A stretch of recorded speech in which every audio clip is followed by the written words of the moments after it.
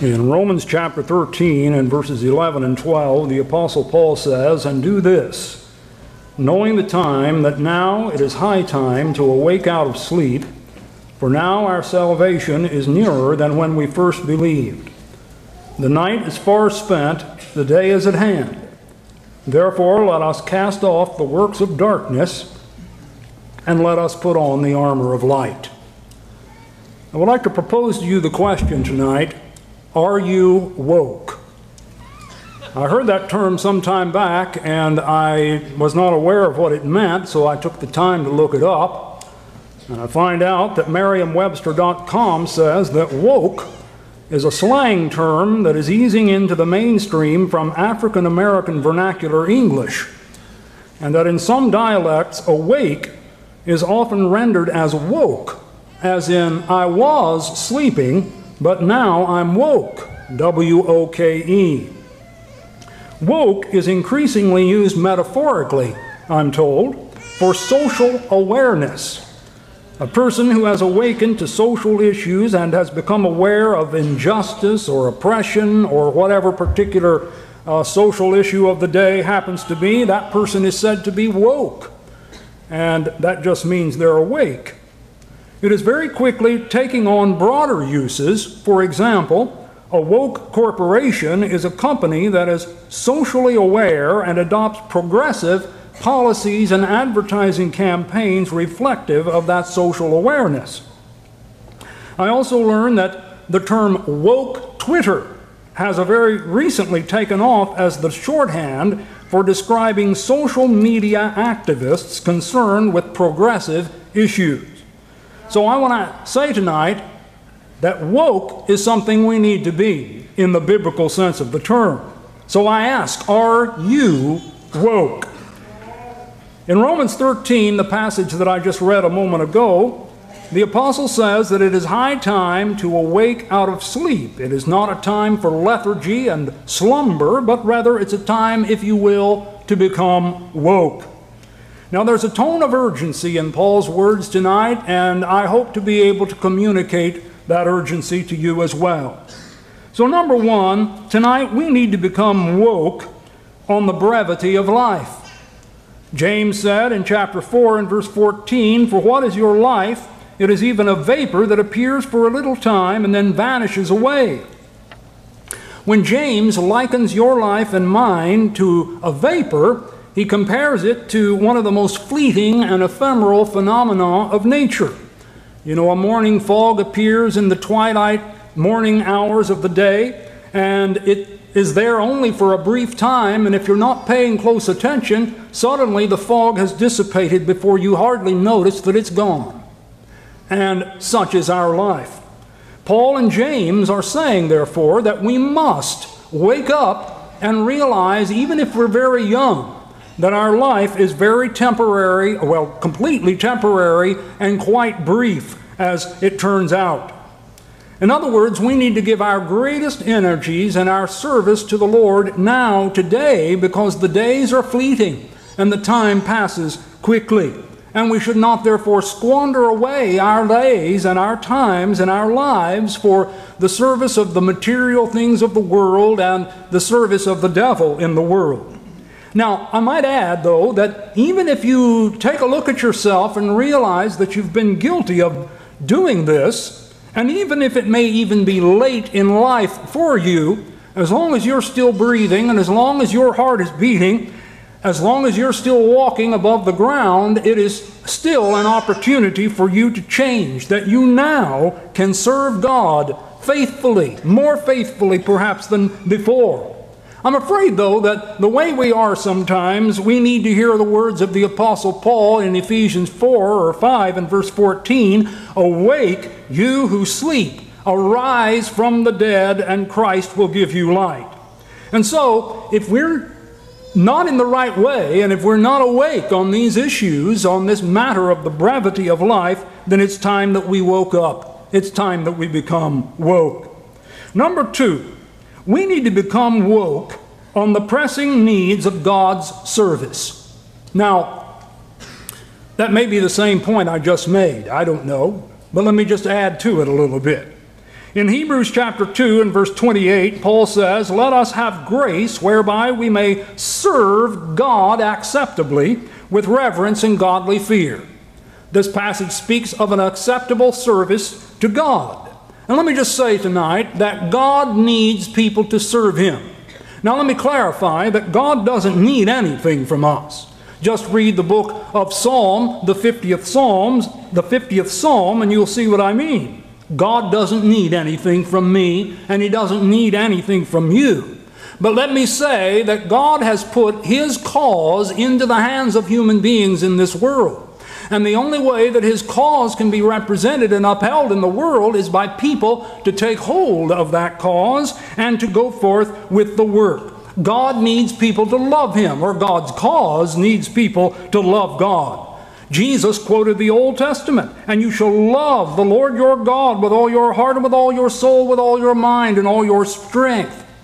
We also need to love the Word of God. Now, you could go out on the street and I suppose find a whole lot of people who would tell you that they have a love of the Word of God, and maybe you could find a lot of people in the church that say they have a love of the Word of God, but if you watch them and listen to them and observe their patterns of behavior over the course of several weeks, days, months, or years, you'll find that maybe they don't quite honor it like they say.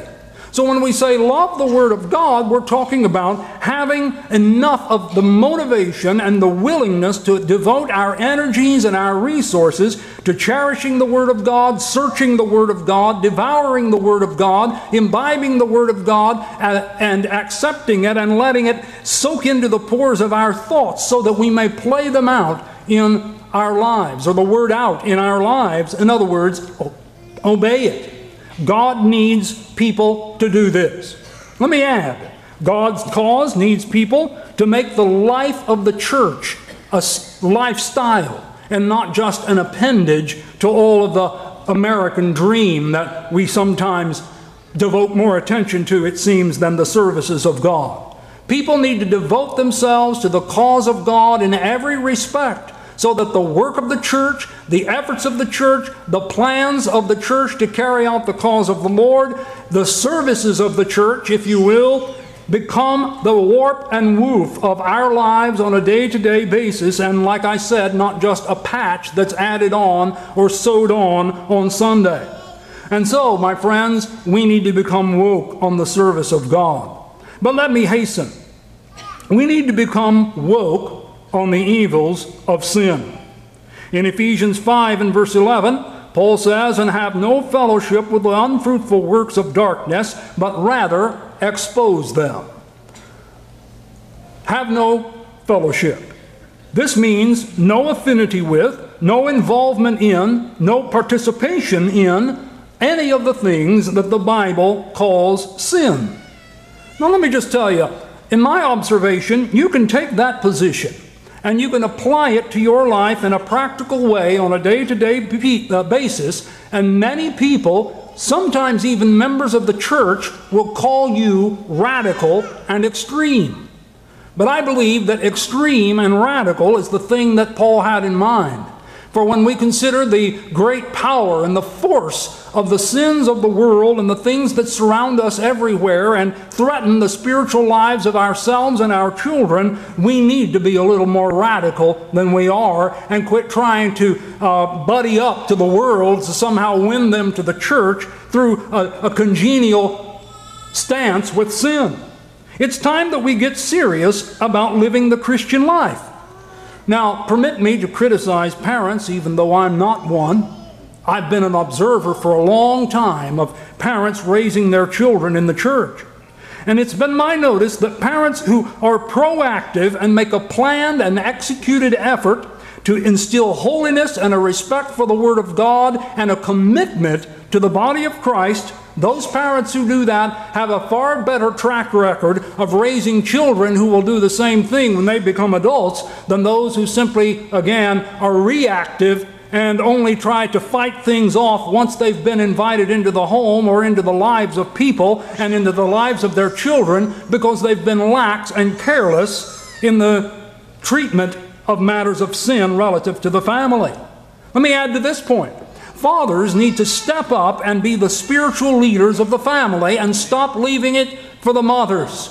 You know, people think it seems like that because the mother carries the baby in the womb and the mother cares for the little toddler when it's very young while the father's off working at the job and the mother takes care of this and takes care of that, that when it comes to the matters of spirituality, then she ought to take care of that too. And the problem is that a lot of fathers, I notice this in the church a lot, there are lots of men who think that it is their responsibility simply to make a living, give thanks at the dinner table, and drive the family to church on Sunday, and there's virtually no other input from the father on matters of spirituality than that. My friends, I'm afraid that there are men who are going to lose their souls in the day of judgment for the failure to follow up and to step up and take the lead in the family on matters of spirituality. They are going to be accountable before God on the day of judgment for the fact that their children are no longer in the body of Christ, and maybe even other influences as a result of that. You know, the Apostle Paul in Ephesians chapter 4 speaks of the fact that there is a thing called the corruption that is in the world that grows corrupt. We need to fight that off. We need to do whatever we can, and if we don't know what to do, let's talk to people and ask questions and find out what we can do and what we can know about how to fight off the ways of sin. But I must hurry. We need to become woke, I believe, on the very real and rising threat of persecution. Yes, really. In Luke chapter 21 and verse 12, Jesus says, "But before all these things they will lay their hands on you and persecute you, delivering you up to synagogues and prisons. You will be brought before kings and rulers for my name's sake." For years, I think, we've been reading these passages like this as something that was the way it was back then. That's something that maybe the way it was a few centuries ago, but we don't need to concern ourselves so much with that today. And that's been true, and maybe it still is to a great extent. But here in this passage, Jesus says that persecution involves prosecution. In other words, whenever persecution comes on the rise, it will be through the arm of the state that will attempt to thwart the church and to silence people into submission.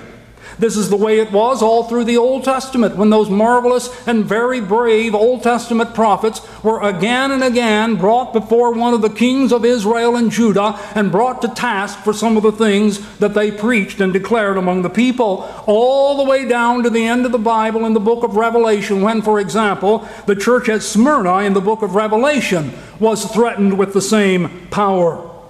Persecution comes through the state. Now, I'm not an alarmist, and I'm not here to be sensational, and I'm not trying to impress you with anything of that sort, and I don't want to frighten people. But I'm afraid, I'll be honest with you, that we are living in the last days of comfortable Christianity in America. And if you think I'm just being radical, just go out and take a look on the internet at some of the things that people who we may disagree with on some things, but we agree on other things. And some of those things people are being fined for. They're being run out of business for. They're even being put into prison for. Just take a look at the things that you hear and see on the news. And if you think you haven't heard much about it, I say go take a look again on the internet.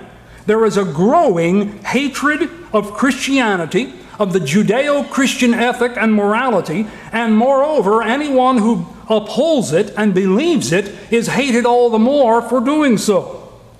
And the person who is bold enough to step up and take a stand for it takes the heat. And let me tell you, it's hot in the kitchen. It's hot in the kitchen whenever that type of opposition comes. People all over the Western world, I don't know if some of you are aware of this or not, for we only hear it occasionally now and then on the news, but it's all over the place.